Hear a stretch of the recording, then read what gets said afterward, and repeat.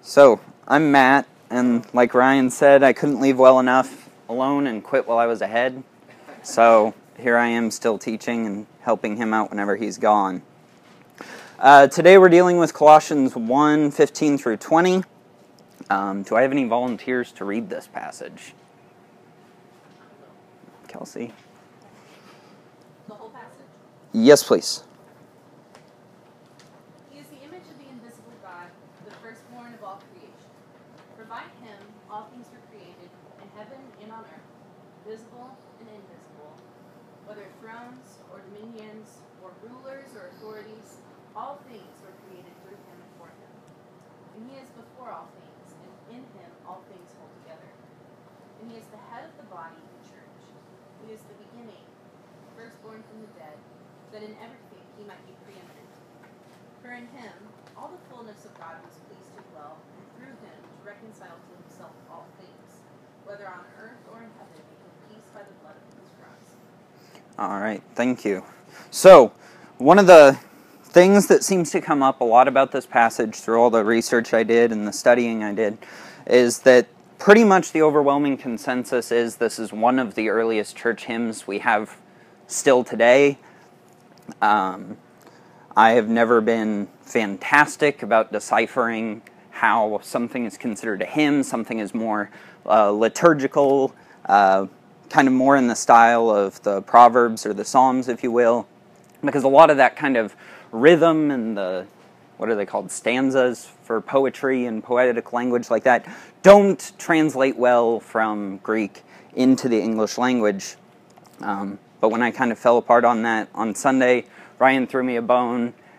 Basically, even if we're not completely sure that he is borrowing one or even altering one, there were some kind of debates on whether or not it was exactly going to be a beneficial thing for Paul to just go and start changing hymns. So there's that debate. But if it wasn't a hymn by this point in the early or the mid first century, it definitely has everything in it that would make it an accomplished hymn. It is actually one of my favorite things about hymns is that they're always very, very serious. They're always very direct about what they're trying to say about our relationship with God. And I might be the oldest 23-year-old who just, I get a little irritated with how some modern music in the church works. And other modern music drives me crazy for different reasons. I feel like sometimes it just doesn't have the power and the impact. And like Ryan said, I used to preach up in Kansas City. And it was a little tiny church. It was probably, my biggest crowd was as big as this room, honestly. So what did we do? We used a piano. And we sang out of a hymnal every week. And it was one of my favorite things about preaching there, other than sharing the gospel. So if you're kind of like that mind, that's kind of where this is going, this very simple but very, very powerful and direct teaching in almost a song format. Does anyone have any kind of first observations about what Paul is trying to get across in this text? What kind of jumps out to you as maybe his purpose for these few short verses? Anthony? Well, one thing that I always notice when I read the section of Scripture is Paul's repetition of the phrase all things, all things, all things. He wants to hammer in that Jesus is everything, that everything is through him and for him, and the fullness of Jesus. And that's germane to this topic, Colossians. So you think Paul's point is almost you can't make enough of Jesus. You can't make too much. I agree, because that definitely seems to be where he is heading. And one thing I really enjoy about this passage is that it seems to seep into a lot of different passages. Paul isn't just pulling these ideas, this description of the authority and the identity of Jesus out of nowhere. He, whether intentionally or not, whether it was the Holy Spirit just kind of doing it almost through coincidence in relation to what the other writers had done, this plays heavily into several other important passages. The first one that I really liked was in Genesis 1:1. the first words of the Bible are in the beginning. This is a single Hebrew word. I actually tried to figure this out. Is that Y a hard I sound? It's a breathing mark. It's pronounced Bereshit. Well, okay, all the commentaries I had translated it as like RYST, so I was not going to get there. English Yeah. transliteration in Hebrew would be pronounced Bereshit. There's a That weird- word. Yeah. So, use Ryan if you need Hebrew words pronounced, because I skipped Hebrew on purpose. But basically, the idea of this word has 4 different meanings. And in these few verses, Paul addresses every single one of them. The 4 uses of this word are for the beginning of something, the sum total, basically all the parts of something added together, the head of something, or the first fruits of something. And so what Paul does here is to any Jew listening to this, they're automatically going to start to connect this. They're going to start to connect that his point is Jesus was there. Jesus is part of the beginning. He is part of the creation. He is part of everything that took place in the beginning. The other thing that I really like to tie this into is John chapter 1. I was wondering if I could get a volunteer to read that really quickly. I don't need all of it, for sure. Just the first paragraph of the book of John. I'm here.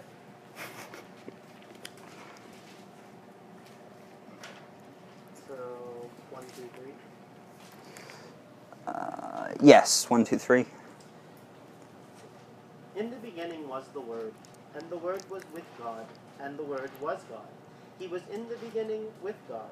All things were made through him, and without him nothing was made that was made. All right. So, if you just look at these two passages side by side for a little bit, you see a lot of similarities.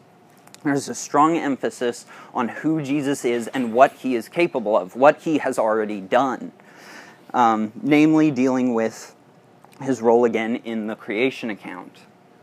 Paul is drawing on all these different sources to make sure that no one can overlook that Jesus has always existed and Jesus has always had this authority and this power. And then you can get confused as you try to figure out how much of this power is maintained in his human incarnation, and drive yourselves crazy if you want. But when we look at John chapter 1, John uses a word repeatedly. Actually, it's the word for word.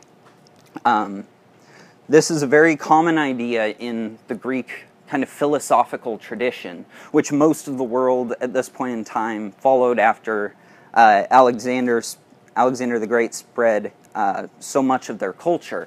This idea that the Logos, or the Word, capital W, is a sort of unseen kind of a power, an unseen presence that holds the world together.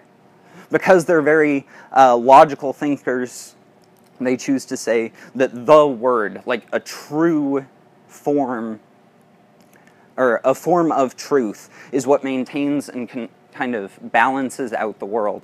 And so John draws heavily on this idea. It also appears in Proverbs 8:22. There's a brief section there talking about a different idea, where in the Greeks they used logos, in Hebrew they used the idea of wisdom. Again, kind of pointing back to that perfect ideal of truth, that something absolutely truthful, absolutely perfect, is what maintains order in the world. And both of these cultures, obviously the Jews before the coming of Christ, just don't have a way to understand how this looks, what kind of attributes this really has. But Paul goes very far out of his way to make sure that all these kinds of ideas are tied in together. Because one of the best ways to get a point across is to appeal to something that you've grown up kind of thinking, rather than trying to introduce a new idea. It's why people don't change their favorite sports teams. most of you guys are probably from Stillwater for at least a while, or you're here for college, or you've been around OSU enough to know you have to like OSU. And then when people leave here, they still like OSU. They don't just up and change these things on a whim. And if there's anything you learn in Stillwater, it's that people do treat sports as a religion sometimes. Even when they constantly let you down. Yep.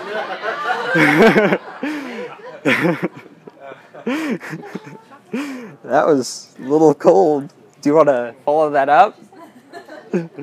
He said, even if they let you down all the time.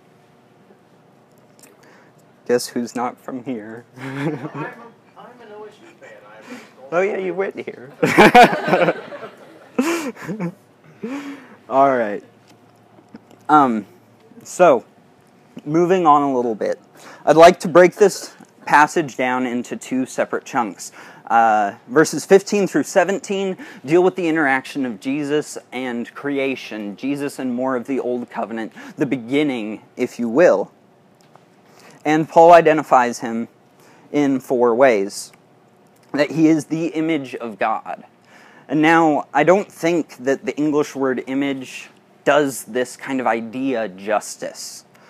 The better idea that Paul is trying to get across is that Jesus is the nature of God. He is the embodiment, which kind of sounds basic to us because we've been told it since we were yay high, and it's been hammered into our brains enough that this is something that goes without saying. Jesus is the Son of God. This is God in the flesh.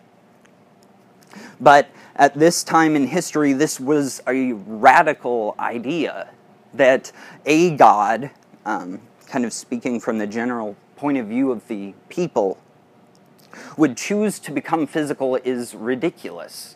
I don't know if you guys have talked about Gnostic heresies at all, and it turns into a giant rabbit hole, so if you have a day to kill, go read the Gnostic Gospels. Don't believe them, but understand that these are kind of the struggles people are going with at the time. And one of the most common ones was that no spiritual being could create something physical. The spiritual is good, and the physical is inherently bad. And so they try to create sort of degrees of separation where one very common one was that the real God couldn't have made a man that had his powers. That's ridiculous. That God would have to be dumb or foolish to invest so much of its self in flesh. And so they come up with all these weird ideas that you start out with the real God, and then it creates a lesser God that's not quite as bright and not quite as powerful. And you go on down the list until eventually, for whatever reason, you get a God that is foolish enough who will create the person / deity that we understand Jesus to be. This just didn't connect for them, that this would be a fully good spiritual and physical being. And so Paul is kind of playing against that because he knows it causes problems in his churches, and it's something that continues in several of his different ministry locations. So the church in Colossae is not special for getting this treatment. The other attribute that Paul ascribes to Jesus is that he is the firstborn. Now, this gets kind of confusing if you've ever tried to sit there and understand exactly how the phrase begotten comes and trying to get a little deeper with the relationship between God as Father and Son. This idea is much more, again, pointing to a thick and long-lasting Jewish tradition that the firstborn son was more than just the first one that showed up. The firstborn is almost a position. This is someone who has been given basically the responsibility of maintaining this family. They have every possible responsibility to have to keep up the honor of their family, to keep the family name going, and uphold what that family stands for. They're destined to receive the majority of their father's inheritance. They are the ones who receive the torch. And in many cases, the firstborn is as close to the authority of the Father as you can get in this kind of society. And so Paul's not emphasizing that Jesus was born. His emphasis is that he has the authority of the Father. He shares in this creation. He didn't sit back and watch God do everything and say, I'm kind of bored. He says that Jesus was fully involved and invested in this creation process, and that gives him all of the authority he needs. The next is that all things are created through him. Paul then lists that Jesus created, or all things, including heaven, earth, the visible world, and the invisible, are created through Jesus. And so, pardon my handwriting, I went to public school. So, you have heaven, you have earth, you have the visible, and the invisible. And what Paul does here is he uses a literary strategy called a chiasm, because it looks like the Greek letter chi. You connect these different ideas based on how they're arranged in order to draw kind of a subtle point. And so the heaven correlates with the invisible world, the spiritual side of things. Earth and the visible obviously correlates to the physical, the things that are tangible and in front of us. And so Paul is getting at that if Jesus is in charge of all of the spiritual and all of the physical, you kind of come to the middle and say, what is the result of this? And the result is that means Jesus has authority over everything. It's been really fun as we walk through the Gospel of Matthew to go and look at his miracles, to look at these very, very important interactions he has with people, and to observe what these say about the power and authority of Jesus. About how he's either, for the most part, expressing and revealing his authority over the spiritual world or the physical. And finally, we come back to the idea of the logos, or the wisdom. I'm not going to try to pronounce the Hebrew word for wisdom, and if Ryan has it on the top of his head, he can shout it out. But this idea that he is a controlling force in the creation and the maintaining of everything around us. Excuse me. And then our next section is verses 18, 19, and 20. The relationship and the authority that Christ has in regards to the new creation, in regards to the church, and basically the New Testament on side of the world. And here he makes just 3 claims about that. His first is that Jesus is the head of the church. Paul loves to use the body analogy. I said it was a metaphor. I'm not going to lie, I just forgot which is which. I use this in Colossians 3:15, Romans 12, and 1 Corinthians 12. And the general idea he goes with in these other areas is you are part of the body of Christ. You are part of the body that is the church. And you have a role to play and you will contribute. But in this case, Paul's emphasis is that the body does nothing without the head. He uses this example, this illustration, to point out that Jesus has absolute power over the church, that he has absolute control over what it does, and as well as being the source of it, again, kind of obvious that the church doesn't exist, the church doesn't move, the church doesn't progress without the power and the sustenance of Christ. Next, Paul deals with the idea that Jesus is the firstborn from the dead, which I thought was kind of strange at first because it seems like a weird title, kind of. Just not something you usually are used to hearing. But Paul sets this up because he has already established Jesus is the firstborn in choosing of authority over the first creation we have in Genesis, over kind of the way the world naturally worked on its own. And now that we have kind of come into a new day and age, we are in the time of the New Testament, we are in the time of the church. He is the firstborn to have overcome sin. He has been given that authority, that passage at the beginning of Revelation where he has been given the keys over death and the abyss and whatever else John lists there. So again, a powerful statement about his authority and his identity. And finally, Paul's emphasis is that Jesus is the only one that can reconcile the rest of the dead. Without the will and the sacrifice of Jesus, you don't have... It'd be weird to call him the firstborn of the dead if no one else is going to be in this group of those who have died and have come back, those who have been resurrected in order to share in the glory and the majesty of God.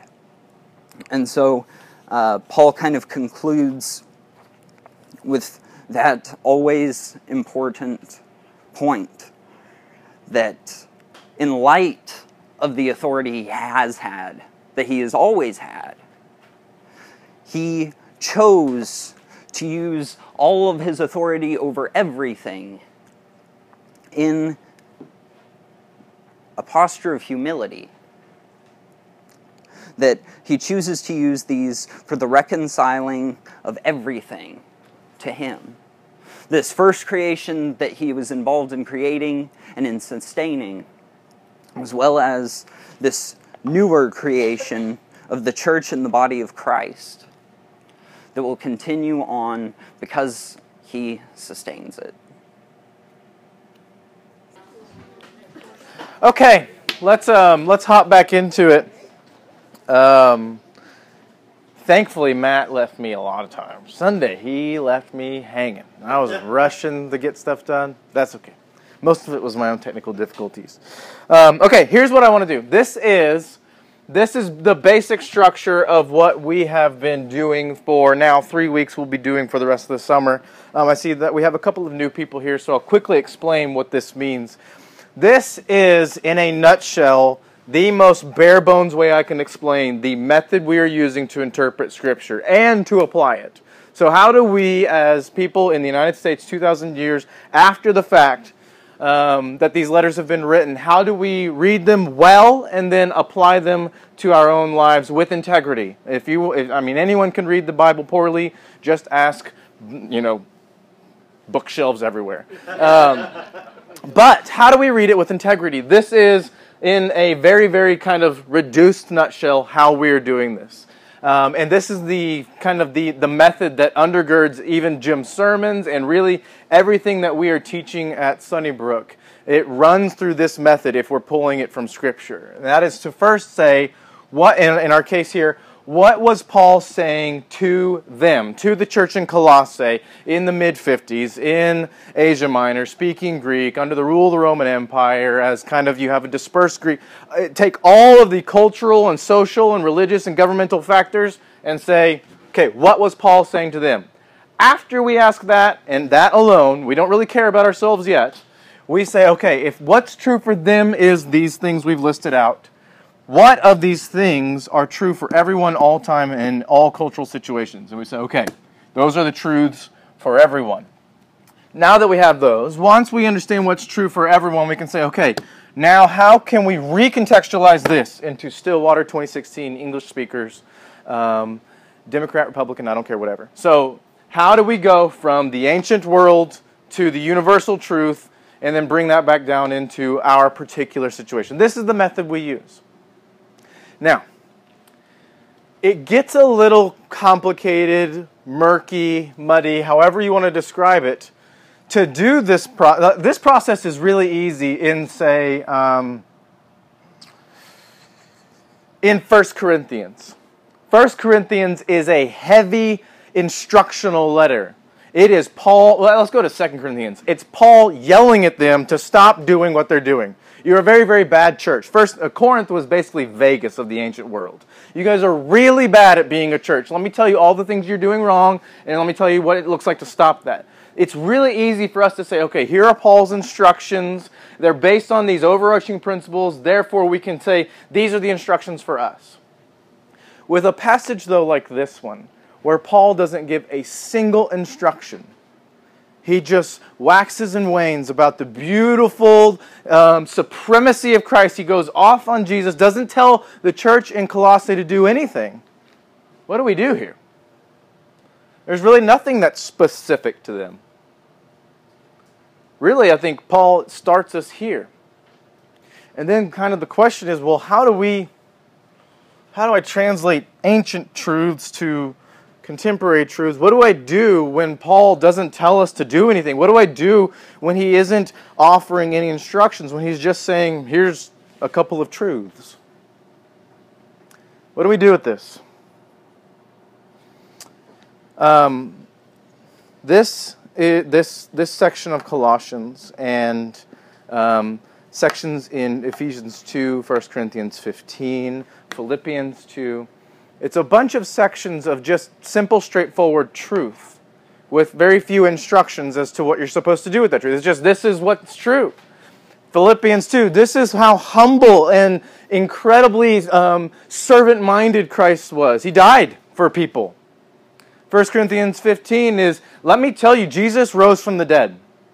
That's an interesting nugget you guys can kind of jot down if you care too much. But the Gospels are not the best place to read about the resurrection. It's 1 Corinthians 15. It's the best chapter on the resurrection in the Bible. Ephesians 2 is about the unity of the church in Christ. All of these passages have one thing in common. It's that they don't tell us to do anything. They're just, here's the truth. And so, how do we make this relevant to 2016 Stillwater? And I want to, before we kind of delve into what that would look like, this is going to cooperate so much better than the college room this did on Sunday at the church. I want to jump into another example of someone who does this really well. Many of you have probably heard of John Piper. Some of you in the college ministry, I believe, in the Corinthians series, probably the Hebrew series, I would guess. You watch this video. This is a video called The Supremacy of Christ. And it's an excerpt from one of John Piper's sermons from about 12 years ago. And it's incredibly powerful. I have watched it now probably 20 times in the last 10 days. And I still get choked up every time I watch it. And he basically does his own version of Colossians 1:15 through 20. He just says, let me hold out the truth and let it weigh heavy on you. And so I want to see, how does John Piper do it, and what from how he does it can we learn when it comes to engaging our passage now. So let's just... My prayer is that you will know, that you will press on to know the supremacy of Christ. The supremacy of His deity, equal with God the Father in all of His attributes, the radiance of His glory and the exact image of His nature, the supremacy of His eternality that makes the mind want to explode with the imponderable thought that Jesus Christ never had a beginning. He is simply there. Absolute reality with which we reckon. We must rise to the supremacy of His eternality. While all the universe, including this building and your body and this earth and all the galaxies, are fragile, contingent, like a shadow in comparison to the substance of Jesus Christ. We must know the supremacy of His never-changing constancy. Oh, to have virtues that never change, a character whose commitment is constant, yesterday, today, and forever. Let us know the supremacy of His constancy. And let us know the supremacy of his knowledge that makes the Library of Congress look like a matchbox and makes all the information on the internet look like a 1940s farmer's almanac, and makes all of quantum physics and everything that Stephen Hawking has ever dreamed look like a first-grade reader. We must know the supremacy of the knowledge of our Lord. We must know the supremacy of his wisdom that has never been perplexed by any problem whatsoever, nor can he be counseled by any person or any being in the universe. We must know the supremacy of his authority. All authority is mine in heaven and on earth and under the earth.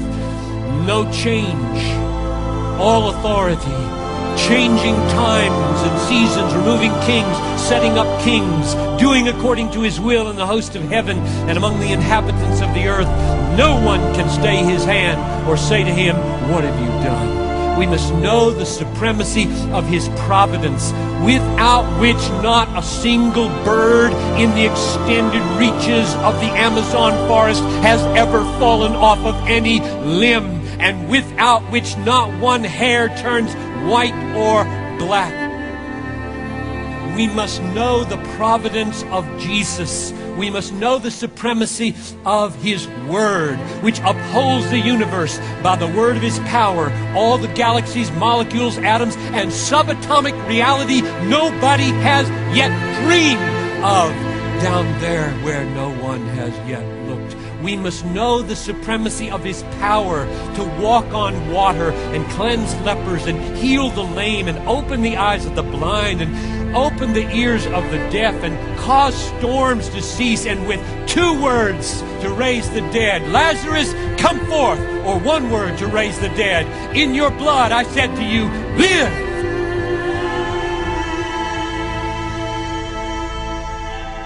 We must know the supremacy of his power. We must know the supremacy of his purity. He never sinned. He never sinned. He never had 1 millisecond of a bad attitude or a sinful lust.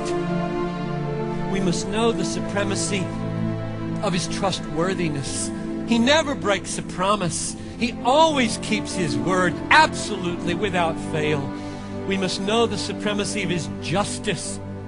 He will render all accounts settled in the end in the universe, either on the cross or in hell. No injustice will remain when Christ is finished with his supreme justice. We must know the supremacy of his patience. He has endured you and me for decades. He has endured this city and brings the sun. Can you imagine why the sun rose on this city this morning? This wicked city, this world so full of us-type sinners, and he makes paradise rise in the sky in Minneapolis. What kind of patience are we dealing with here? We must know the supremacy of his servant-like sovereign obedience, kept every one of his Father's commands absolutely, and in the end embraced the cross with total willingness. We must know the supremacy of his meekness and lowliness and tenderness. He will not break a bruised reed or quench a smoldering flax. We must know the supremacy of his wrath. One day it will explode on this world from heaven, such that all who have rejected him will call for rocks to crush their brain, lest they have to face the wrath of the Lamb. We must know this. When I look at the beheadings and I hear someone ask, "Where is your supreme Christ?" my answer is really easy. He is in heaven, storing up almighty wrath in fury to pour out on all those who commit such sins. That's where he is. And you better get right with him and repent, or you will all likewise perish. It's not a hard question to answer biblically.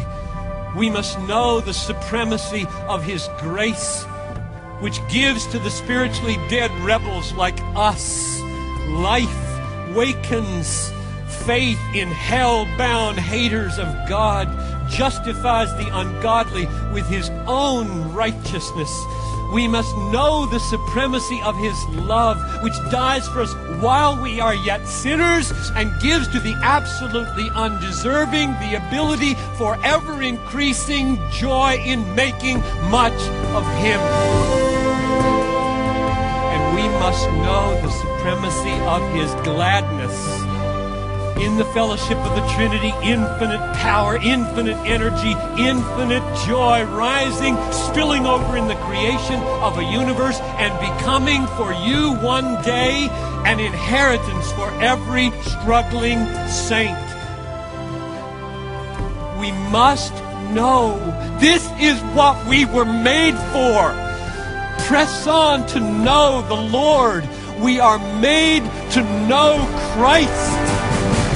We're not made to do little diddly things. We're made to know this massive Christ. This world is little 2-second slice, and then with him or not, forever. It's what we are created to know and do and be about. And when we know him in those ways, we have begun to know the outskirts of his supremacy.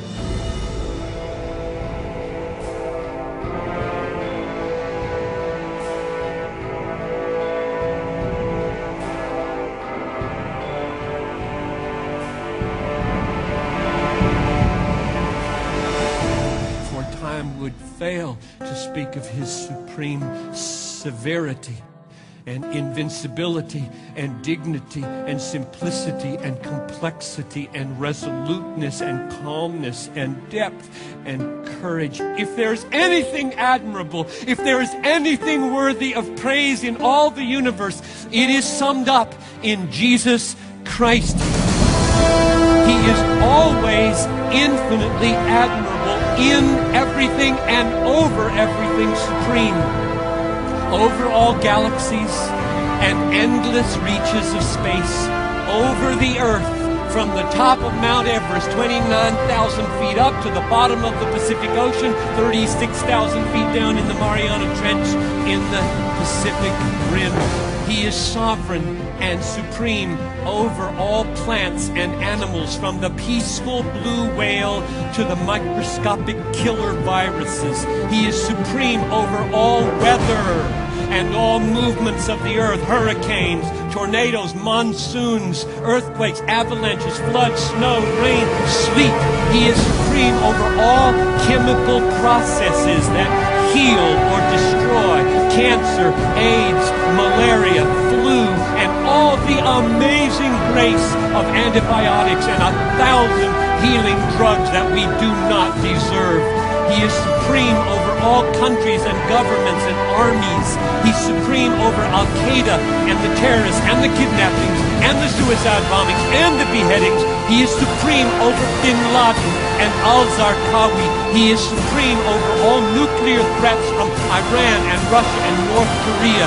He is supreme over politics and elections and debates on Thursday. He's supreme over media and news and entertainment and sports and leisure. He's supreme over all education in universities, no matter what they teach.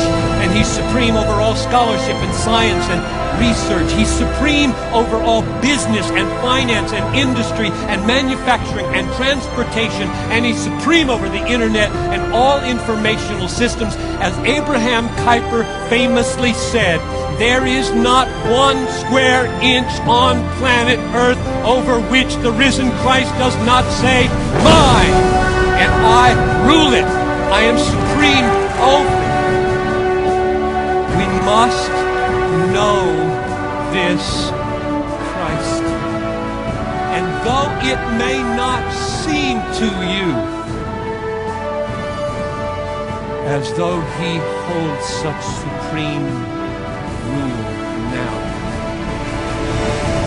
it is but a matter of very short time until he comes with the glory of his Father and all his angels in flaming fire, giving relief to those who trust him, and absolutely destroying to the uttermost in everlasting conscious torment those who have rejected him, saying, "Where is your God?"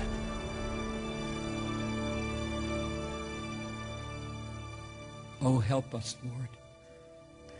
Oh, help us see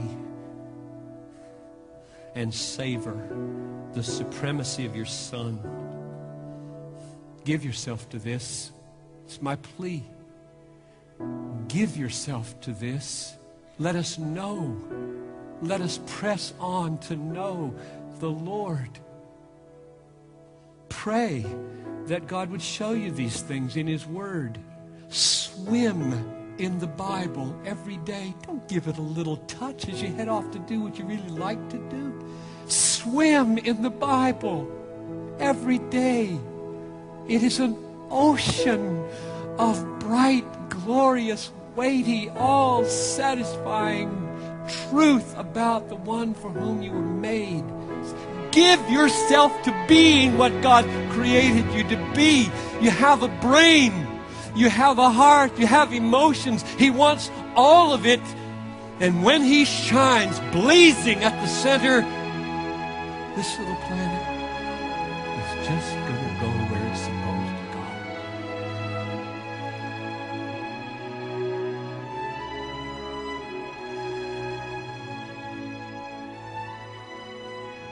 Question. Okay. We're all sinners here. And we don't know him like we ought, and we don't trust him like we ought, and we don't treasure him the way he deserves to be treasured.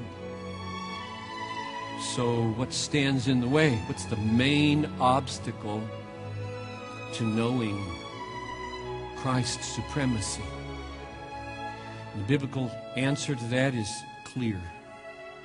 The main obstacle to knowing Christ's supremacy is the absolutely just and holy wrath of God. We can't know God in our sin because the wrath of God rests on us in our sin. What we deserve from God is not knowledge of God, but judgment of God. And since we're cut off from the knowledge of God and the wrath of God, we're cut off from purity. We're cut off from holiness. All the planets are out of order, no matter how secure and successful you feel. God doesn't owe us purity. He owes us punishment. And therefore, we are hopelessly depraved and condemned, except for one thing. Christ redeemed us from the curse of the law, having become a curse for us.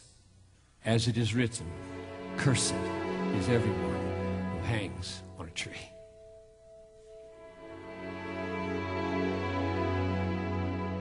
God hates sin, and his wrath is infinite against sin. And we're all stamped and defined by sin. And God demands perfection.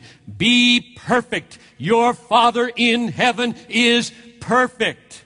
You must be perfect. Nothing short of perfection enters my presence. And so there rests on us demands we cannot meet and a curse we cannot bear. And Christ says to his Father, may I? Because the Father had already made a covenant of redemption with the Son. You shall. And the gospel, it is the foundation of this conference. It's your only hope. The gospel is that Jesus Christ came into the world and bore the wrath of God, the curse. Galatians 3:13, one of the most precious verses in the Bible. He became a curse for us. And he performed a righteousness for us, perfect, which we never could perform. which is now by faith alone imputed to you, so that you may be united to this perfect Christ, Him bearing all the curse, Him providing all the perfection, and know paradise is open. I can know Him. I could begin to grow in knowing Him. I could actually begin to enjoy Him. He's not against me anymore. In fact, the wrath of God has been so totally absorbed by Jesus, and the perfection that I must produce has been so totally produced and provided by Jesus, that now only one thing governs God's attitude to me, and that is mercy. All that I experience, all my pain and all my pleasures are mercy, mercy, mercy, everything working together for my good. And therefore, paradise is open to me, and I can begin to see Him, know Him, study Him, enjoy Him, grow in Him, and find the satisfaction of my soul that He was meant to be. The best gift of the gospel is not the forgiveness of sins. The best gift of the gospel is not the imputed righteousness of Jesus Christ. The best gift of the gospel is not eternal life. The best gift of the gospel is seeing and savoring the supremacy of Jesus Himself. That's the best gift of the gospel. And we had no access to that joy until He took our place.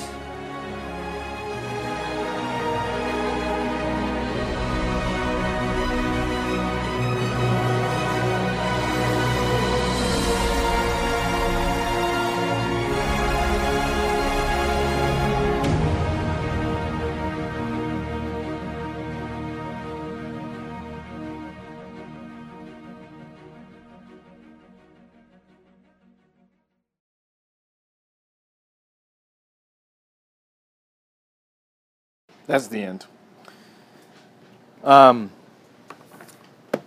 That is an 18-minute clip from this sermon that he preached in 2004 at the Desiring God Conference. Other than some of you who've been twice, what would you guess was the subject of his sermon?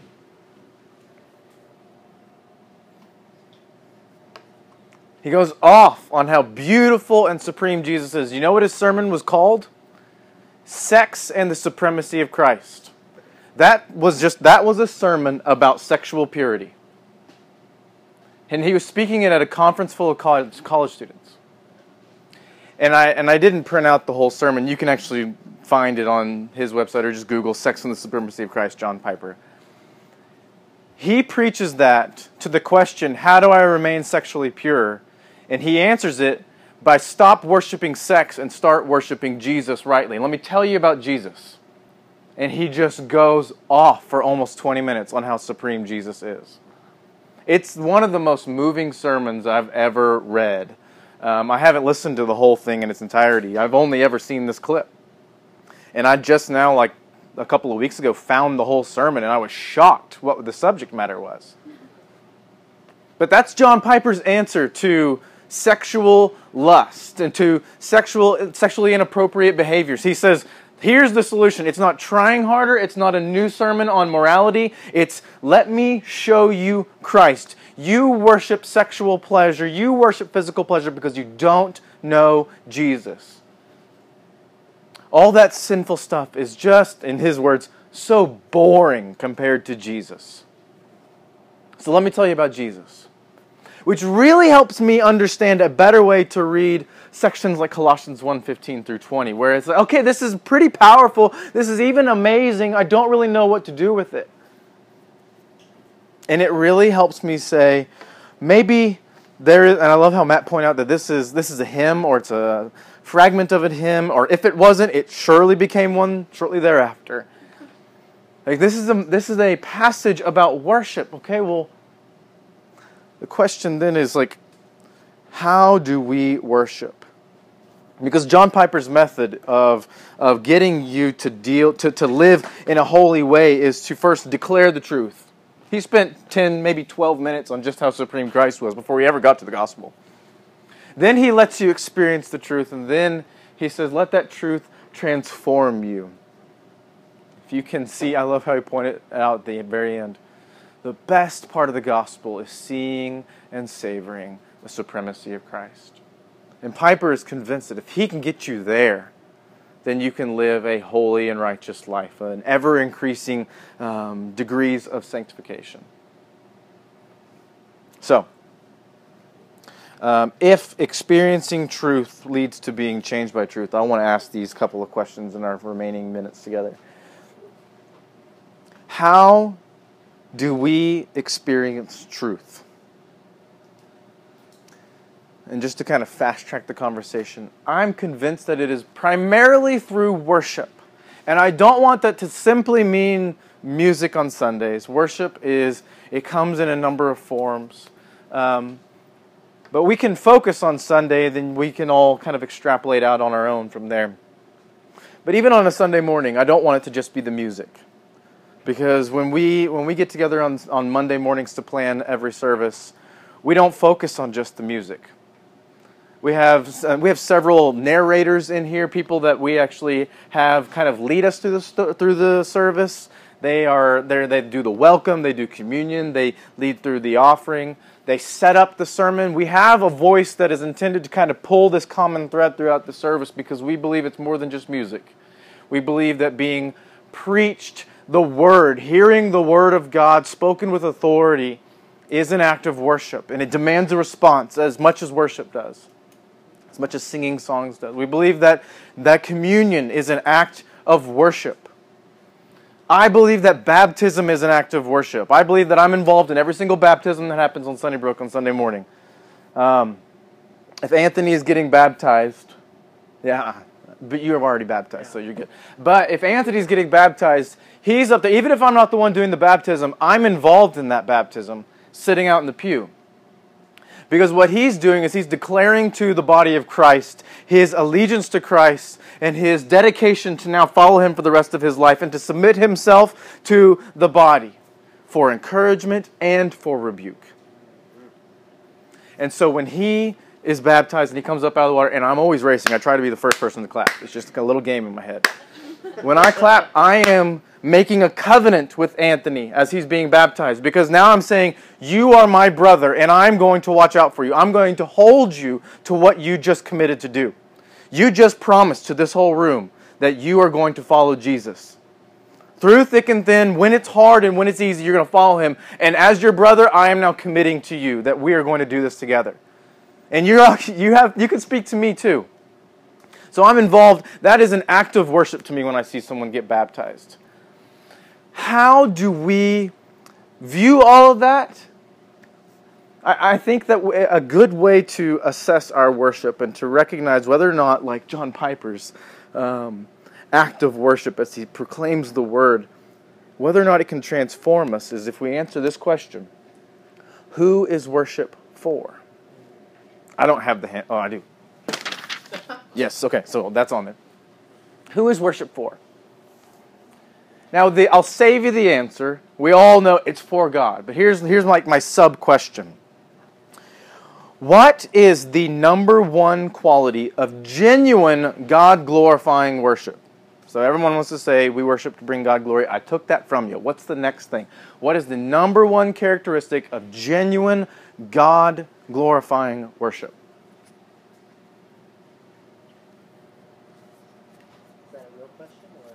That is a real question. A response, explain that. If we try to understand who God is, it seems like worship would be the natural response. Yeah, I like that answer. I bet that's not most people's answer.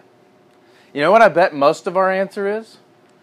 I bet it is sincerity or authenticity. Like, my worship is good if I was able to sincerely worship. if I was able to sing that song and mean it and feel it, that's when my worship was the best. And the more I think about that, because I feel that way too. Like, my mind was somewhere else. I could not stop thinking about X, Y, and Z, and therefore I didn't sing that with any intent. I didn't even mean those. I don't even remember what we sang. I sang with no, vigor. There was no authenticity in my words. My words were so empty. I feel that way. And I think I feel that way because I view worship poorly. Because here's a question 4. I don't know how many questions I'm going to ask. I'm just going to keep questioning my way through this. What do we do if sincerity and authenticity and zeal are the number one quality of good worship? What do we do when you've just heard that song too many times and you're bored? Or whenever your brother-in-law dies and you show up the next week and you can't sing this with any heart anymore? What do you do with that? I'm not sincere. I think I'm just lying by saying these words. Is my worship pointless? Is it not genuine? And I think that that runs through my head because I view worship as mostly about something I can give God. He doesn't want a fake sacrifice. He wants real emotions behind my words. And so I'm going to come and I'm going to serve Him. I'm going to make Him happy by singing to Him. Stroke His ego. Whatever it is that He needs, I'm going to do that. And that's because I believe that worship is something I can give Him. Rather, I think a better way of thinking about worship is what if it's God doing something to us? What if, I don't believe an unbeliever actually has the ability to worship God. I really believe that you are spiritually dead and therefore have very little abilities to have any real interaction with God short of His grace to stir up the Spirit in you. What if the number one marker of true, genuine biblical worship is the Spirit of God praising the Father through you such that you would be formed into the image of Jesus? What if it's something God is doing in me? What if it's not I worship God to make Him happy with my genuine thoughts and emotions? What if it's God, I submit to this process and God forms me through worship? I think that helplessness is actually a virtue. I really do. I think that's Philippians 2. I think submission to the things of God, to even those songs that I'm bored with, is something that God is doing in me. If boredom were something that disqualifies us, why do we continue to read the book that we know so well? In a couple of weeks, Jim's going to start preaching through Matthew 13, which is a famous section of Scripture with about 5 different parables in it, most of which you probably all more or less know. He'll start reading it and it'll start flying through your head. You know these words. Why do that? Or, what if it's, I'm going to submit myself to this and trust the Lord to work through me, to conform me? What if worship is less about giving God something and more about Him forming us? Which makes reading passages like this so much more important. I have a tendency to fly through these passages. I know Colossians 1:15 through 20. One of those very first passages that I memorized in its entirety because it is so critical and important. So you know what I do a lot of times? I skip it because I know it. I refuse to submit myself to repetition and boredom. What if in our submission worship has time to form our affections and our desires? What if I don't feel like singing Christ alone, cornerstone? What if that's just, I can't do it? But over years of singing it and submitting to it, in my heart, I truly start to believe that Jesus alone is enough and He is the cornerstone, the foundational piece to my faith. What if that's teaching me less than I'm praising Him for those things. So I can come to passages like this and say, I can do this. And even though Paul doesn't give us any instructions, what if I just take this as a moment to worship and to remind myself of the truth about Jesus and to remind myself that Jesus is supreme even over the internet, as John Piper says. And over time, that kind of thought process, that discipline to read these important passages, the discipline to constantly drink a little cup of juice and eat a little cracker, which, by the way, ours is very good because it's pie crust, just saying. What if the discipline to do that, even when it feels empty, is forming my heart over time?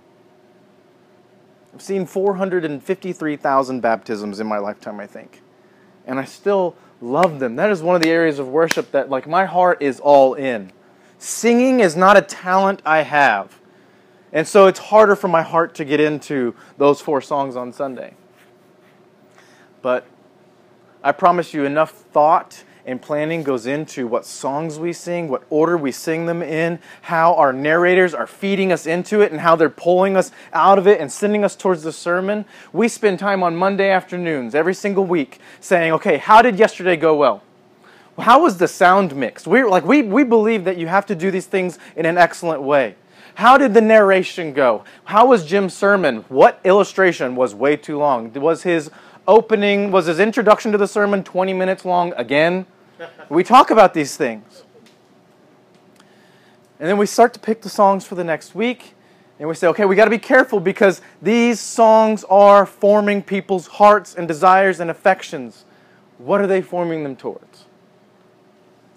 There are songs we've had to take out of the computers over the years because they're just so focused on us. They're not focused on Christ and proclaiming the truth about Him such that we would be formed. And so as we look at different ways we worship throughout the week, whether that is devotional time on your own, or Sunday morning with a bunch of people, or just walking when the weather is really nice right now, whatever the worship is, a good question to ask yourself is, what is this forming me towards? What is this doing in my heart? If I did this every day for the next 5 years, what will my heart love? What will my heart love? To what end are we being formed? I want to read, in conclusion, I want to read this passage out of Ephesians. And when I say passage, I'm sorry, but I'm going to read sections of about 4 chapters of Ephesians. So it won't take long, I promise. I can really maybe talk too fast. Ephesians 2, 1 through 10 is a very important section, again, like Colossians 1, 15 through 20. Ephesians as a book, many of you might know this, some of you may not. It's 6 chapters long, divided directly down the middle. The first 3 chapters, Paul is not telling the church at Ephesus to do anything. He's just saying, let me tell you how incredible Jesus is and how incredible the church is. Let me tell you the gospel and the unity that all of this stuff brings. And then in chapters 4, 5, and 6, he says, therefore, live this way. And I think that we can come to a lot of these passages and say, if these are the beautiful truths, what's the therefore? So I'm going to read a couple of sections from Ephesians for you. This is Ephesians 2, starting in verse 1. Paul says this, as for you, you were dead in your transgressions and sins, in which you used to live when you followed the ways of this world and the ruler of the kingdom of the air, the spirit who is now at work in those who are disobedient. All of us also lived among them at one time, gratifying the cravings of our flesh and following its desires and thoughts. Like the rest, we were by nature deserving of wrath. But because of His great love for us, God, who is rich in mercy, made us alive with Christ, even when we were dead in transgressions. It is by grace you've been saved. And God raised us up with Christ and seated us with Him in the heavenly realms in Christ Jesus, in order that in the coming ages He might show the incomparable riches of His grace, expressed in His kindness to us in Christ Jesus. For it is by grace you have been saved through faith.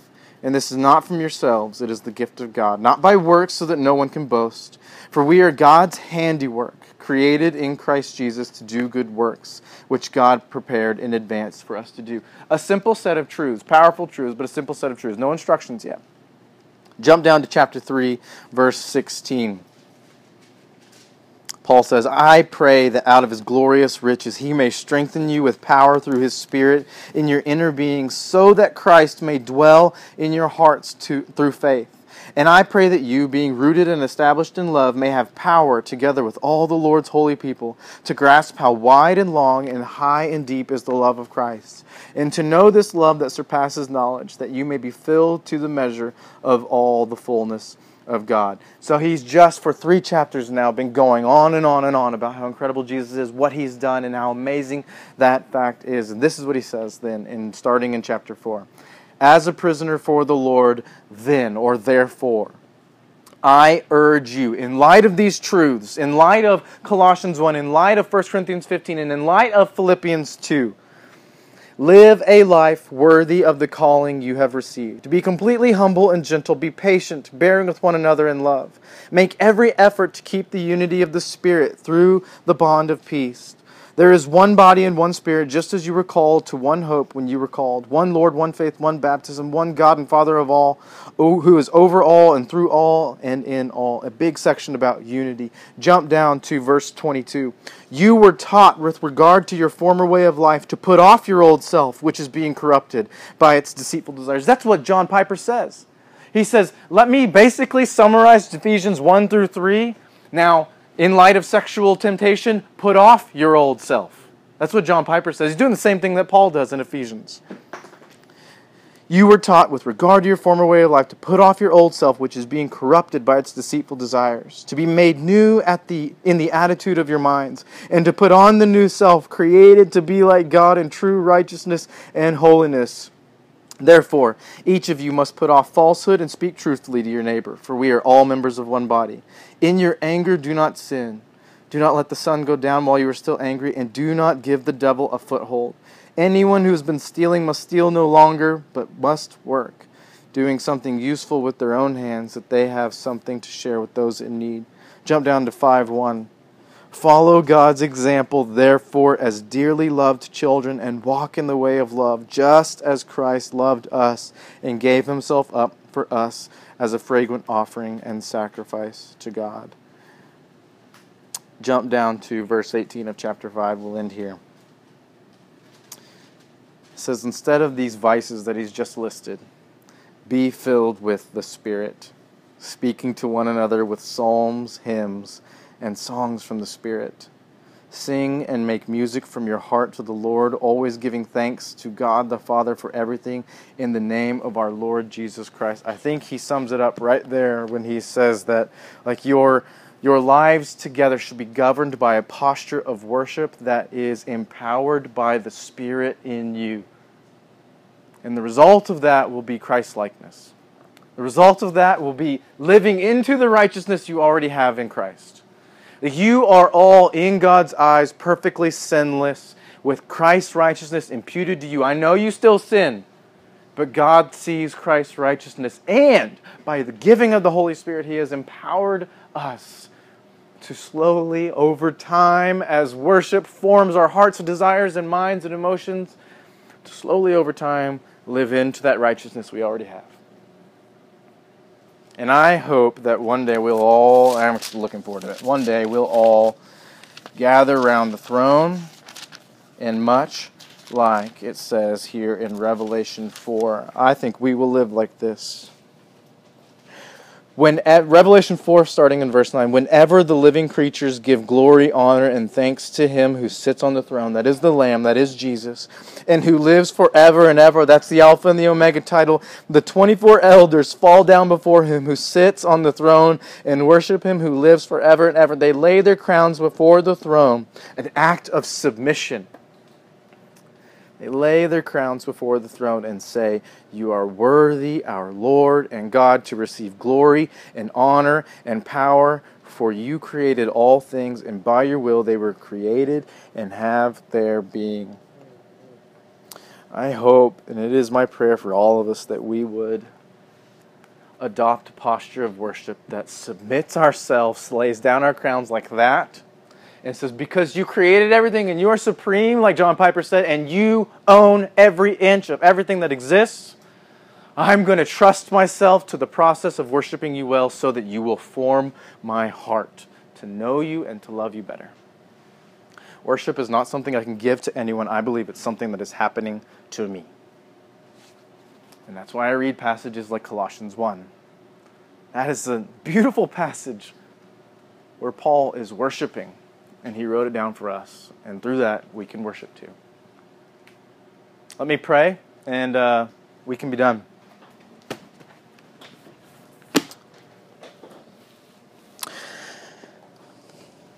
Father, thank you for this group. Thank you for this church and for a body of believers that possess your Spirit and represent you in this city.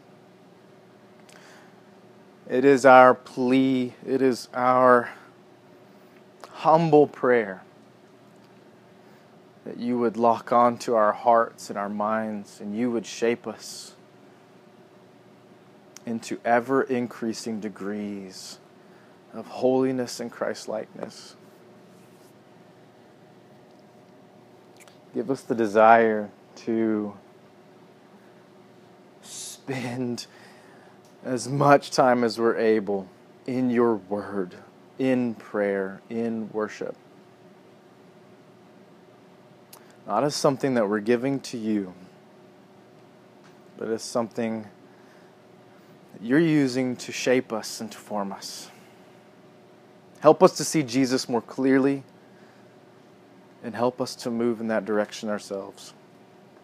It's in Jesus' name that we pray. Amen.